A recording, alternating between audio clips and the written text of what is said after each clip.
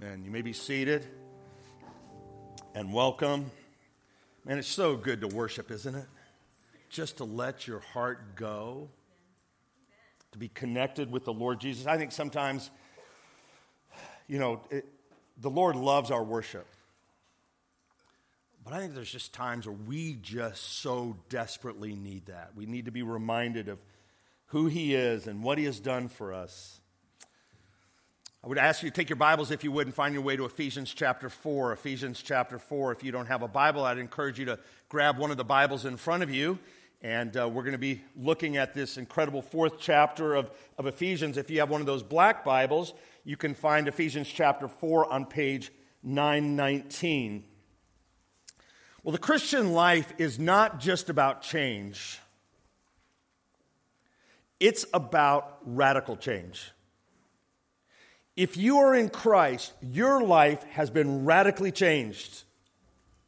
Think about this. The dead become alive. Dark becomes light. The lost are found. The enslaved are made free. The hopeless receive hope. The troubled receive joy. The distressed, peace. The old becomes new. The Christian life is about radical change. If you are in Christ, and I pray you are, you have been radically changed. And when you read Ephesians 1 through 3, it's all about the change. It's all about who we are in Christ. It's about our identity in Christ and the fact that we are made new.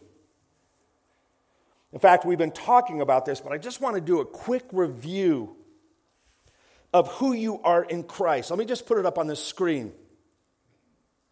10 words. First of all, you're chosen. Before the foundation of the world, you were chosen. You were predestined. You've been adopted.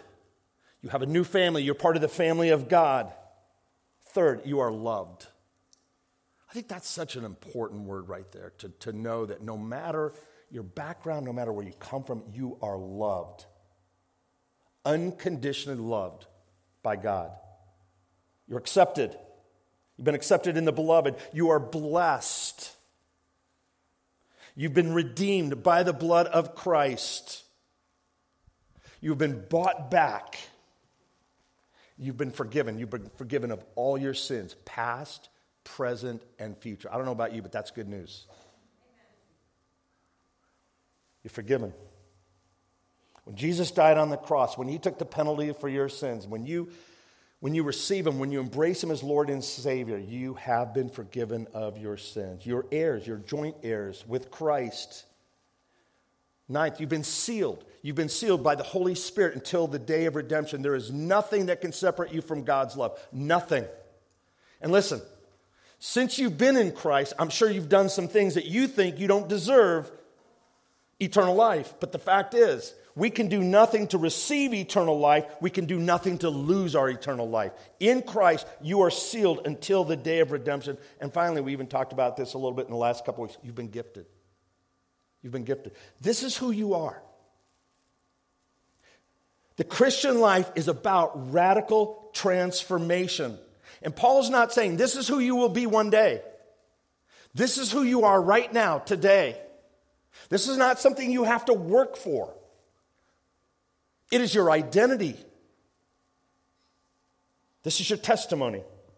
Your life in Christ has been radically transformed. You were dead, He made you alive. And then Paul gets to chapter 4, and he turns this huge corner from who you are in Christ to now how you are called to live. And he talks about that in Ephesians chapter 4, verse 1. He says, I therefore, a prisoner of the Lord, I urge you to walk in a manner worthy of the calling to which you've been called. Based on all Christ has done, this is how you are now to live. In the rest of this book, Paul gives us practical wisdom for walking, for living the Christian life. He addresses our character, he addresses our morals, our relationships, our marriages, our parenting, our work interactions, spiritual warfare, prayer life, and more. Paul's writing to Christians.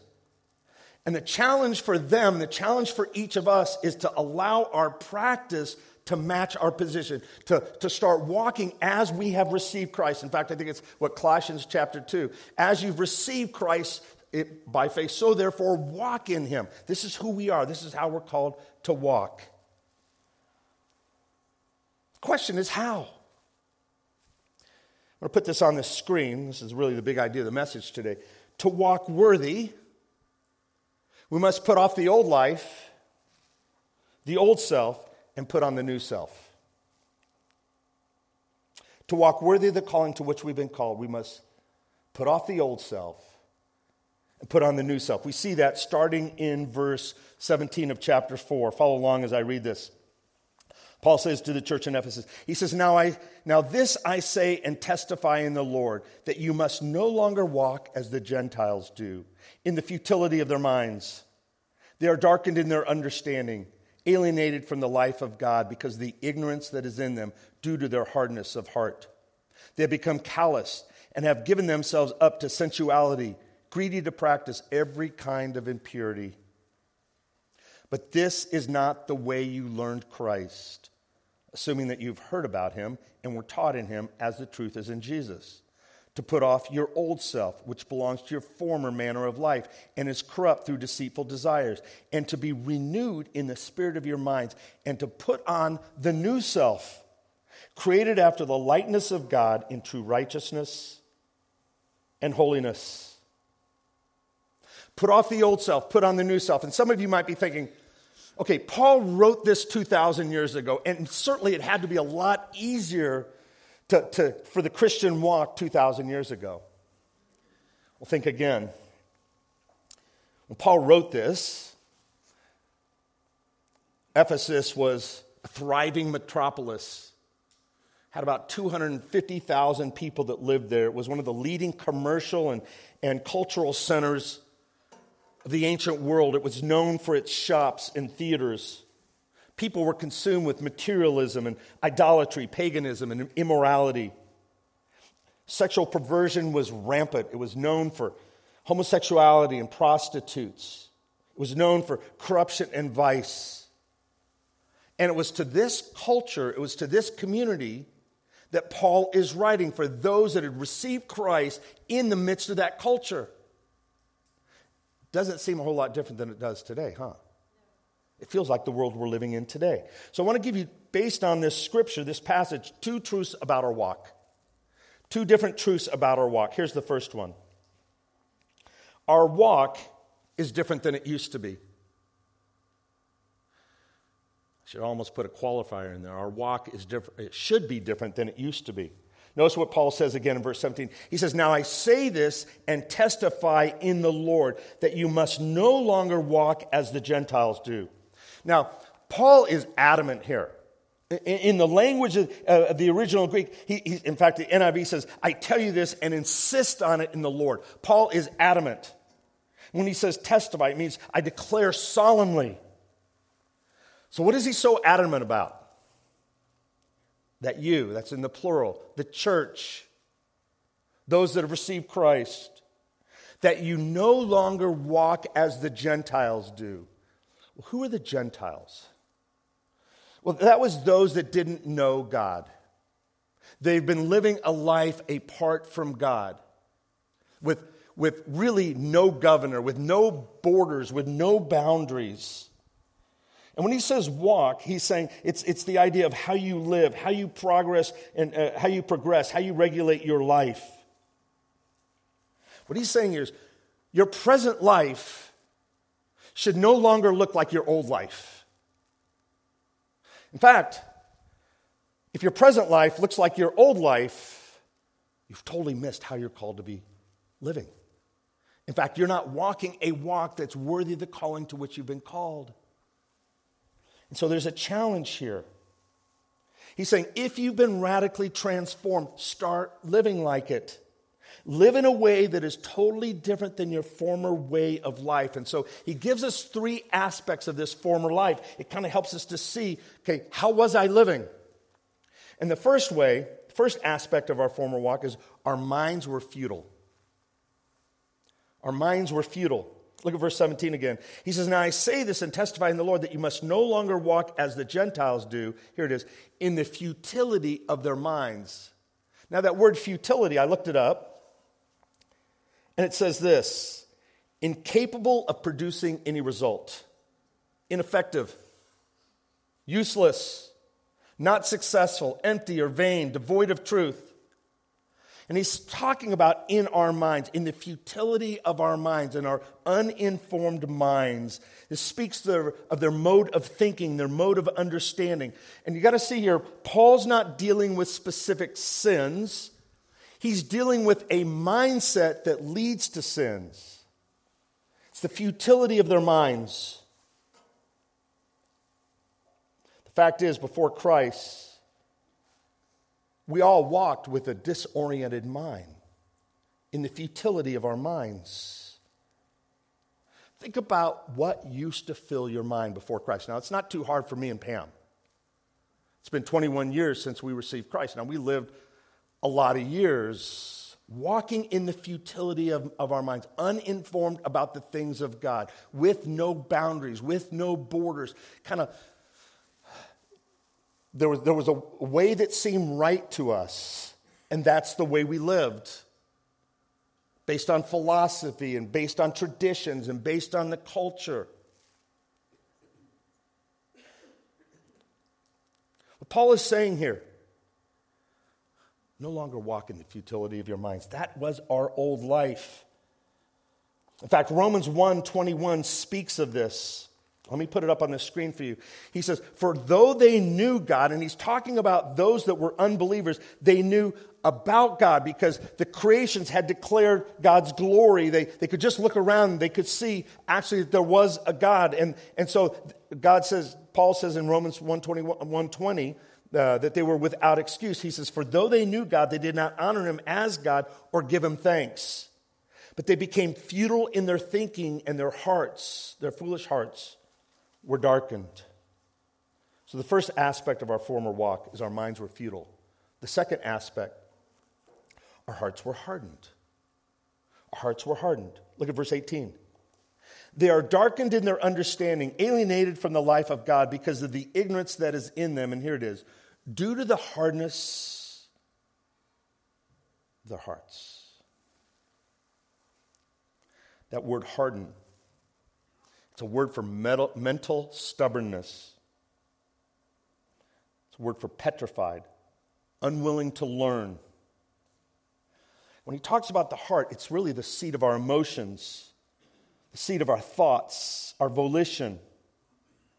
What he's saying is because of their hardened hearts, they had shut off understanding. There was a darkness. There was no interest in God. And I would just say that was me to a T. I mean, I absolutely had no interest in God before Christ.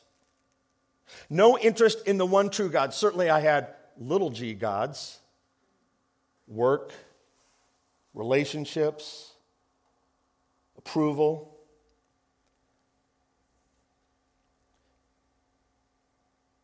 But I was ignorant to the truth of God. And I was unwilling to be open to the reality of God. And as a result, I was darkened in understanding. I was alienated from the life of God. Notice where he says alienated from the life of God. That means separate from, against. In Christ, or before Christ, we are alienated. We are at enmity with God, the Bible tells us. And the fact is, this word ignorance it's a lack of knowledge. It's like you walk into a dark room. It was darkened. You walk into a dark room, and you've never been in that room before. What do you learn about that room?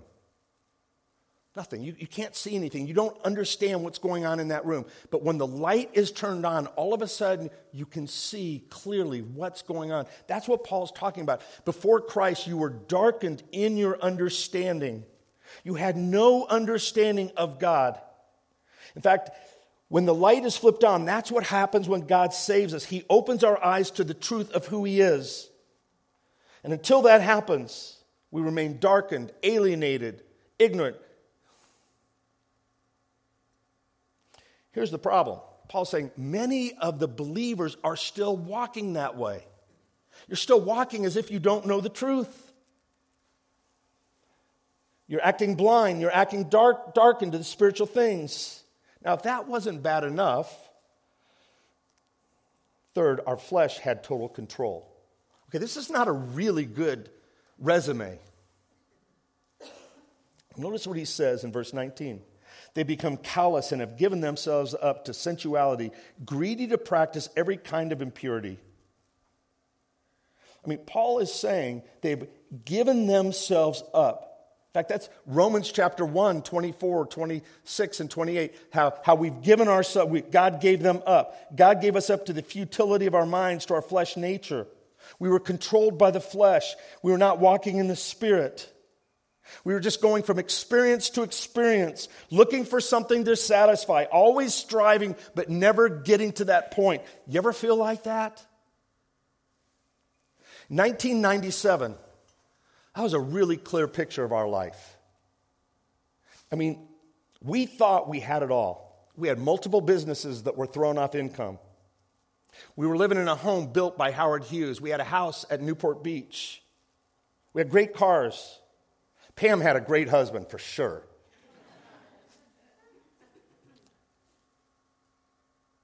And we were completely unsatisfied, thinking there's got to be something else. That's who we used to be. And Paul's saying, that shouldn't be the way you're living today.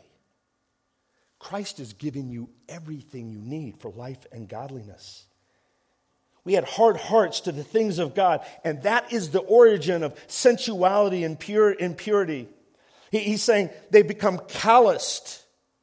In fact, I used to work construction in the summer times, and I would go to school. I was in college during the 9 months a year, and I'd go home and I'd work construction. I remember always the first couple weeks, my hands would be bleeding, whether I was swinging a hammer or a sledgehammer or whipping weeds or whatever it was. I mean, within weeks, my hands were so bloody. But after a couple weeks, I'd get calluses. My hands would become numb to what I was doing. And that's what he's saying here. He said they become calloused. They become numb to the things of God. And they've given themselves up to sensuality, greedy, to practice every kind of impurity. It's like we live in this world, it's like a frog in a pot where things just continue to get worse and worse morally, and we think like we just become numb to it. Lord, let that not be so. Paul says that's who you are. Some of you are still walking that way. I'd surrendered to ministry in 2001. And a couple years later, I became the minister of spiritual development at a big church in Dallas where I got saved called Prestonwood. And there was a man that was, he had been an attorney. He surrendered to full-time ministry, really bright guy, and he ended up being one of our singles pastors. And I remember he left our church to go to another church and became assistant pastor there, and we remained friends. And then one day, he asked if he could meet. And so we met, and he came in and he said, I'm out of the ministry.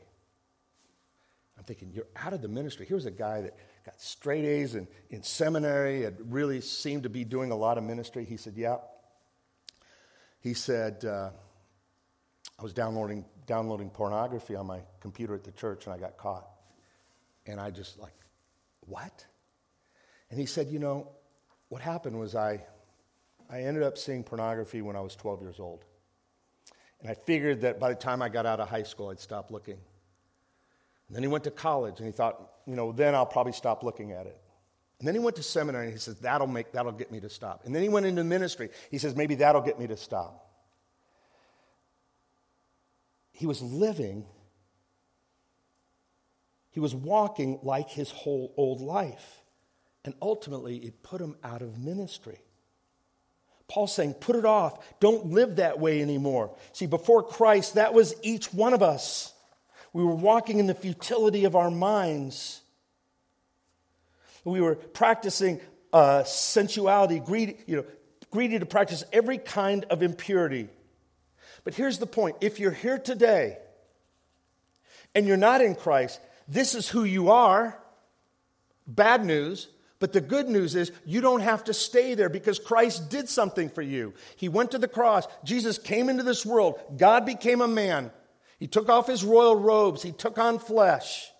He lived a perfect sinless life, and he died a sacrificial death on the cross in your place, that if you turn from your sin and turn to Jesus as Lord and Savior, you can have eternal life. You can be radically transformed. See, that old life doesn't have to be your story. So after all this darkness that Paul talks about, he transitions to an amazing word. Look at verse 20. He says, but this is not the way you learn Christ. He's saying, listen, that lifestyle is not the way you learn Christ, assuming that you have heard about him and were taught in him as the truth is in Jesus. Now notice what he says here. He doesn't say, this is not the way you learned about Christ. It's not saying that you learned facts about someone, so that caused you to change your lifestyle. It says you learned Christ. That's a really key distinction. We don't just learn about Jesus, we learn Jesus. It is a relationship. It's a relationship born out of spending time with him. It's experiential knowledge of him. We have experienced him. In Christ, we have experienced Jesus Christ. Now, when we moved to Dallas from Las Vegas, we were introduced to a place, maybe you've heard of it, called Chick-fil-A. We just didn't have Chick-fil-A's at the time in Las Vegas. We get there, and we actually become Christians 9 months after we moved to Dallas. And people kept telling us about Chick-fil-A. In fact, our church moved to a new location. There was a Chick-fil-A right down the street. And people were telling us about it, and we knew that. I knew a lot of things about Chick-fil-A. I knew they had chicken sandwiches, big deal. I knew that they were a Christian company, that they were out of Atlanta. That I could tell you a lot of things about Chick-fil-A. And it wasn't until I went to a men's group one day that they had Chick-fil-A sandwiches. And I experienced Chick-fil-A. I learned Chick-fil-A. I'd been learning about Chick-fil-A. If you ever had Chick-fil-A, you know what I'm talking about, right? Spicy chicken sandwich, deluxe. With Chick-fil-A sauce. It's really extra pickles. Listen, you can know a lot about Christ and not know Christ. You can learn about Christ but not know Christ. And that's what Paul is saying. He says, this is not how you learn Christ. And then almost a parenthetical statement, assuming that you have heard about him and were taught in him as the truth is told. So what Paul is saying in this first part of this section, he says, our walk is different than it used to be. That's the first truth about our walk. But the second truth is this. Our new walk requires daily surrender. And this is really where the rubber meets the road. The reality is it's easy to revert back to our old lives. In fact, let me put a verse up on the screen. Galatians 5:16 and 17, a really important verse. Paul says to the church in Galatia, he says, walk in the Spirit. Why? So you will not fulfill the desires of the flesh. In Christ, I mentioned it earlier, we've been sealed with the Holy Spirit. We have all the Holy Spirit in us we are ever going to need. We just need to stir it up. We need to surrender to the Spirit who is in us. And so Paul is saying, walk in the Spirit, and you will not gratify the desires of the flesh. And it's important to know verse 17, because the desires of the Spirit are against the flesh, and the flesh is against the Spirit. They're opposed to one another. So the reality is, if you want to walk a walk worthy of the calling to which you've been called, you need to daily, and let me say it this way, moment by moment, surrender to the Spirit. Walk in the Spirit. There's some practical ways to do this, and that's what we want to look at. That's how we want to end this. First of all, we lay aside our old self. He says that in verse 22. Look at verse 22. He says, to put off your old self, which belongs to your former manner of life and is corrupt through deceitful desires. Now, the imagery he uses there, the language, it's the idea of taking off clothes.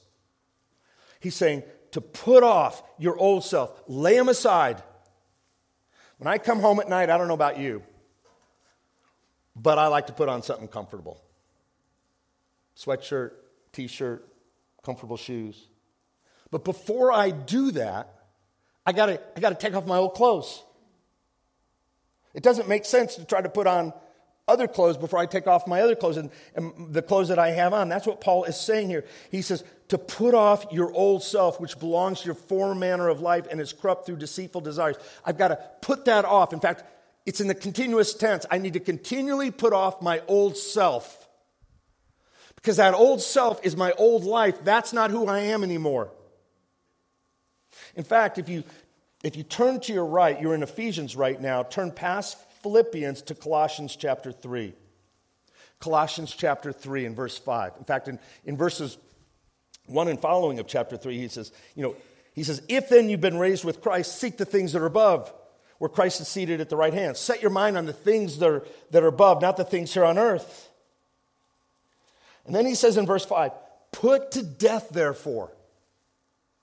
There's some things that you've got to put to death. You've got to put away what is earthly in you. And he lists some of them. Sexual immorality, impurity, passion, evil desire, and covetousness, which is idolatry. He says, and on the account of these, the wrath of God is coming. In these you too once walked. That was your old life when you were living in them. But now, there's the same language. You must put them all away. Put them off. Anger. Put it off. Malice, wrath, slander, obscene talk from your mouth. Paul is saying here, if you want to walk a walk worthy of the calling to which you've been called, you need to lay aside your old self. So let me ask you, what do you need to lay aside? So you can walk in a manner that is worthy of the calling to which you've been called. What do you need to lay aside? So often we get so consumed with the culture that we live in that we can't put on because we're still living with our old grave clothes. In fact, in Luke 9:23, Jesus says, if anyone desires to come after me, he must deny himself, take up his cross, and follow me. There's just some things that we need to die to. These are desires that have corrupted you. They're deceitful desires. They may feel right at the time, but that does not make them right. And just because you're in Christ, it does not mean you let your guard down. You must lay aside your old self, not just daily, but what? Moment by moment. In fact, I love what John Piper says. He says, what God has created in the new birth is not a sinless Christian, but a sin fighter. We need to put him off. So the question is, how do you fight sin daily? Daily, you need to depend upon Christ. Daily, you need to abide in him. Daily, you need to lay off that old self. That abiding, it is to rest in him. It's to be connected to him. I'm going to talk about that in a minute. Sitting in church, it's easy. Singing worship songs, it's easy. But what about when we leave this building? What happens to our flesh nature? Because remember, there's a battle. Walk in the Spirit so you don't fulfill desires of the flesh. How easy is it all of a sudden somebody cuts you off in traffic and anger comes up? Or jealousy because of what somebody else gets and you don't get, or fear. Listen, we're going to be tempted, and we need to deal with it immediately. We need to cast it off. In the moment, we just need to cast it off. In fact, John Owen said this. He says, be killing sin, or sin will be killing you. That's pretty clear. In the moment you sense it, confess it to the Lord. Lord, forgive me. Forgive me for my anger. Forgive me for my lust. Forgive me for my jealousy. Daily surrender by laying aside your old self. God, I need you. I can't do this on my own. First of all, he says we lay aside our old self. The second practical way we daily surrender. We're renewed in our minds. We're renewed in our minds. Look at verse 23. And to be renewed in the spirit of your minds. Again, it's in the continuous tense. It's daily being renewed in the spirit of your mind. Let your mind continually be renewed. Let your heart and your attitude continually be renewed. That word renew, it means to make young again. It's to restore. It's the idea of immersing yourself in Him. Here's what I want you to hear. Stop focusing on what not to do. Start focusing on Jesus. I'm telling you, you get this right, it changes everything. We can get so consumed with, I shouldn't do this, I shouldn't do that. This is not, man, that's going to be exhausting. But just start focusing on Jesus. When you do, God will renew us. So the question is, how do we focus on Jesus so our minds will be renewed? Romans chapter 12, verse 1 and 2. It's a passage many of you may know. I'll put it up on the screen. Paul says this. In fact, Romans chapter 12 is kind of like Ephesians chapter 4. Paul has just spent 11 chapters speaking about your old life before Christ. But then he now talks about the change that happens and how we are to live. And he says in verse 1, he says, I appeal to you therefore, brothers, by the mercies of God, to present your bodies as a living sacrifice, holy and acceptable to God, which is your spiritual worship. And then he says this, do not be conformed to this world. Don't just allow yourself to form into the pattern of the world, but be transformed by the renewal of your mind, that by testing you may discern what is the will of God, what is good and acceptable and perfect. He's saying, be transformed. Continually allow who God is and what He has done to transform you.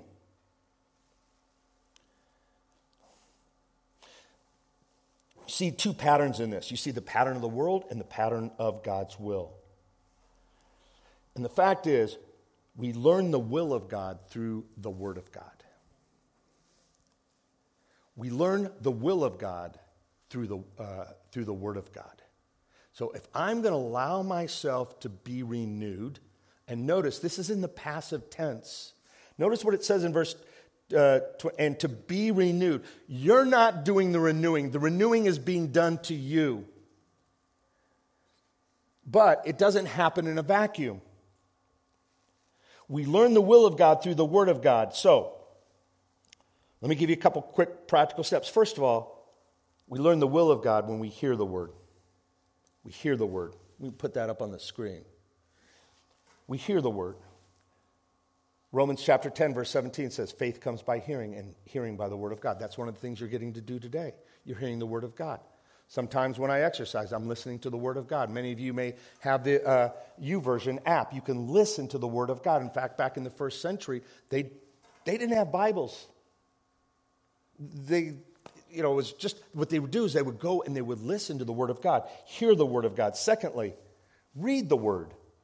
Read the Word. In fact, in 1 Timothy 4:13, Paul tells Timothy, devote yourself to the public reading. Devote yourself. Let me ask you, are you devoted to the Word of God? Because it's through the Word of God that we learn the will of God, and that's where transformation takes place. Read the Word. Do you have a time? Do you have a place? Now, this is not to be legalistic. This is so you can focus on Christ. So now you can get out of this roller coaster life of trying to live the do's and don'ts of Christianity. It's to be transformed from the inside out. Third, study the Word. Study the Word. In 2 Timothy chapter 2, verse 15, Paul tells Timothy, he says, do your best to present yourself to God as one approved. And then he says this, a worker who has no need to be ashamed, rightly handling the word of truth. Studying the Word is not just for pastors. We're all called to, we study the words. In fact, I've shared this in the past. When Pam and I came to Christ, one of the challenges we got immediately was to read the Word of God daily so we would know the God of the Word. That was how our relationship with the Lord was built. Just by learning Him, by spending time with Him, by allowing Him to change us from the inside out. Hear the Word, read the Word, study the Word, memorize the Word. Psalm 119:11, your word I have hidden in my heart that I might not sin against you. I'll never forget, Pam and I were sitting in a Sunday school class. It was 1998, and I'll never forget that there was a guy named Marcus Laughlin that he just quoted scripture after scripture after scripture. I'm looking at this guy thinking, he's a freak. Like, we just come to Christ.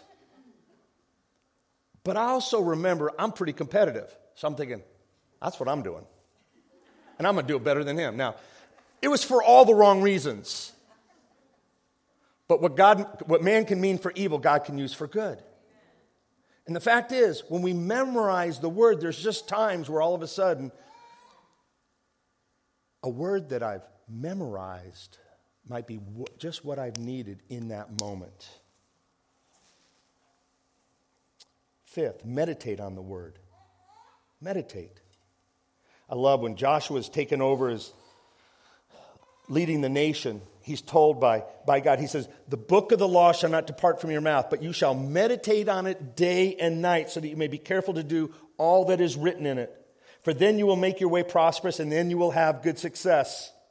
Psalm 1:2 says, but his delight is in the law of the Lord, and on his law he meditates day and night. It's the idea of like, I barbecue a lot, and I've used this illustration many times. And when I barbecue, we barbecue a lot of chicken, and there's nothing worse than a piece of chicken with no seasoning and no marinade.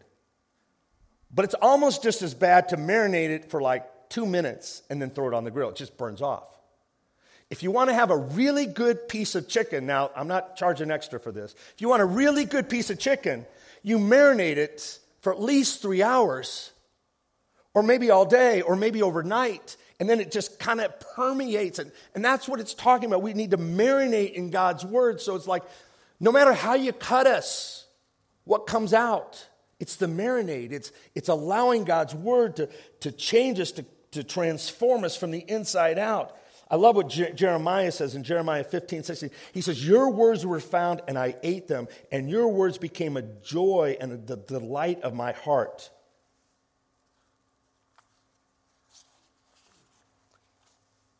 Paul's saying, have you learned Christ? Finally, practice the word. Hear the word, read the word, study the word, memorize the word, meditate on the word, practice the word. James, be doers of the word. Be doers of the word, and not just hearers. All of this is the idea of resting in Christ, focusing on Christ, abiding in Christ, being connected to the vine. John 15, I am the vine, you are the branches. He that abides in me and I in him, it is he that bears much fruit. As we abide in Jesus, as we allow the Holy Spirit to work in us and through us, all of a sudden the life and the sap and the strength of the Lord starts to press out through us, and we produce spiritual fruit. We're not trying to make it happen. It's an inside-out deal. Our minds become renewed. We lay aside our old self, and finally, the way we daily surrender is we put on the new self. Look at verse 24. And to put on the new self, created after the likeness of God in true righteousness and holiness. So we lay aside those old, dirty, grave clothes from our past. The fact is, you have a new nature, you have a new wardrobe to put on. Each day, every day, put on who you are in Christ. Be reminded of who you are. Let me put this on the screen. The new self is who I am in Christ. Remember? If you're in Christ, you're chosen. You're adopted. You're loved. You've been accepted just for who you are. You're blessed. You've been redeemed. You've been forgiven. You're an heir. You've been sealed. You are gifted. Take off the old and put on the new. You have a new identity. You have a new character. Live that way. Walk that way. I'm telling you, your life becomes radically transformed and it will impact people around you. Now, as the worship team comes up, I just want to talk to a couple groups that are in the building today. First, maybe you walked in here and you knew about Christ. Or maybe you didn't. But there's good news, and we've talked about that. You can know Christ. Everything that needs to be done for you to have spiritual life, for you to have eternal life, has been done. Jesus accomplished all that needed to be accomplished on the cross. All you need to do is embrace the truth about the life, death, burial, resurrection of Jesus Christ. Confess your sin. Turn from your sin. That's called repentance. The Bible says, whoever calls upon the name of the Lord will be saved. But then there's the second group. Those of you who are in Christ. And I'm going to ask you right now to be honest with yourself. How's your walk? How are you doing with laying aside your old self? Or do you find yourself reverting back to it regularly? How are you with being renewed in the spirit of your mind? Are you daily putting on Christ, putting on your new nature, putting on your new self? And the fact is, this is a no condemnation zone. In fact, if you're in church, there never should be any condemnation, because there's no condemnation for those that are in Christ Jesus. But there might be some conviction, and if there's some conviction, that's okay. Turn to Jesus. Focus on Jesus. Set your hope on Jesus. Set your heart on Jesus. Set your life on Him.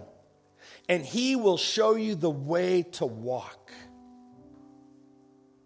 Follow Him. He says, walk this way. Let's pray. Father, we thank you for the fact that we were dead and you made us alive. Father, we thank you for this truth. And Lord, I pray as a people we would no longer walk as the Gentiles do, in the futility of their minds.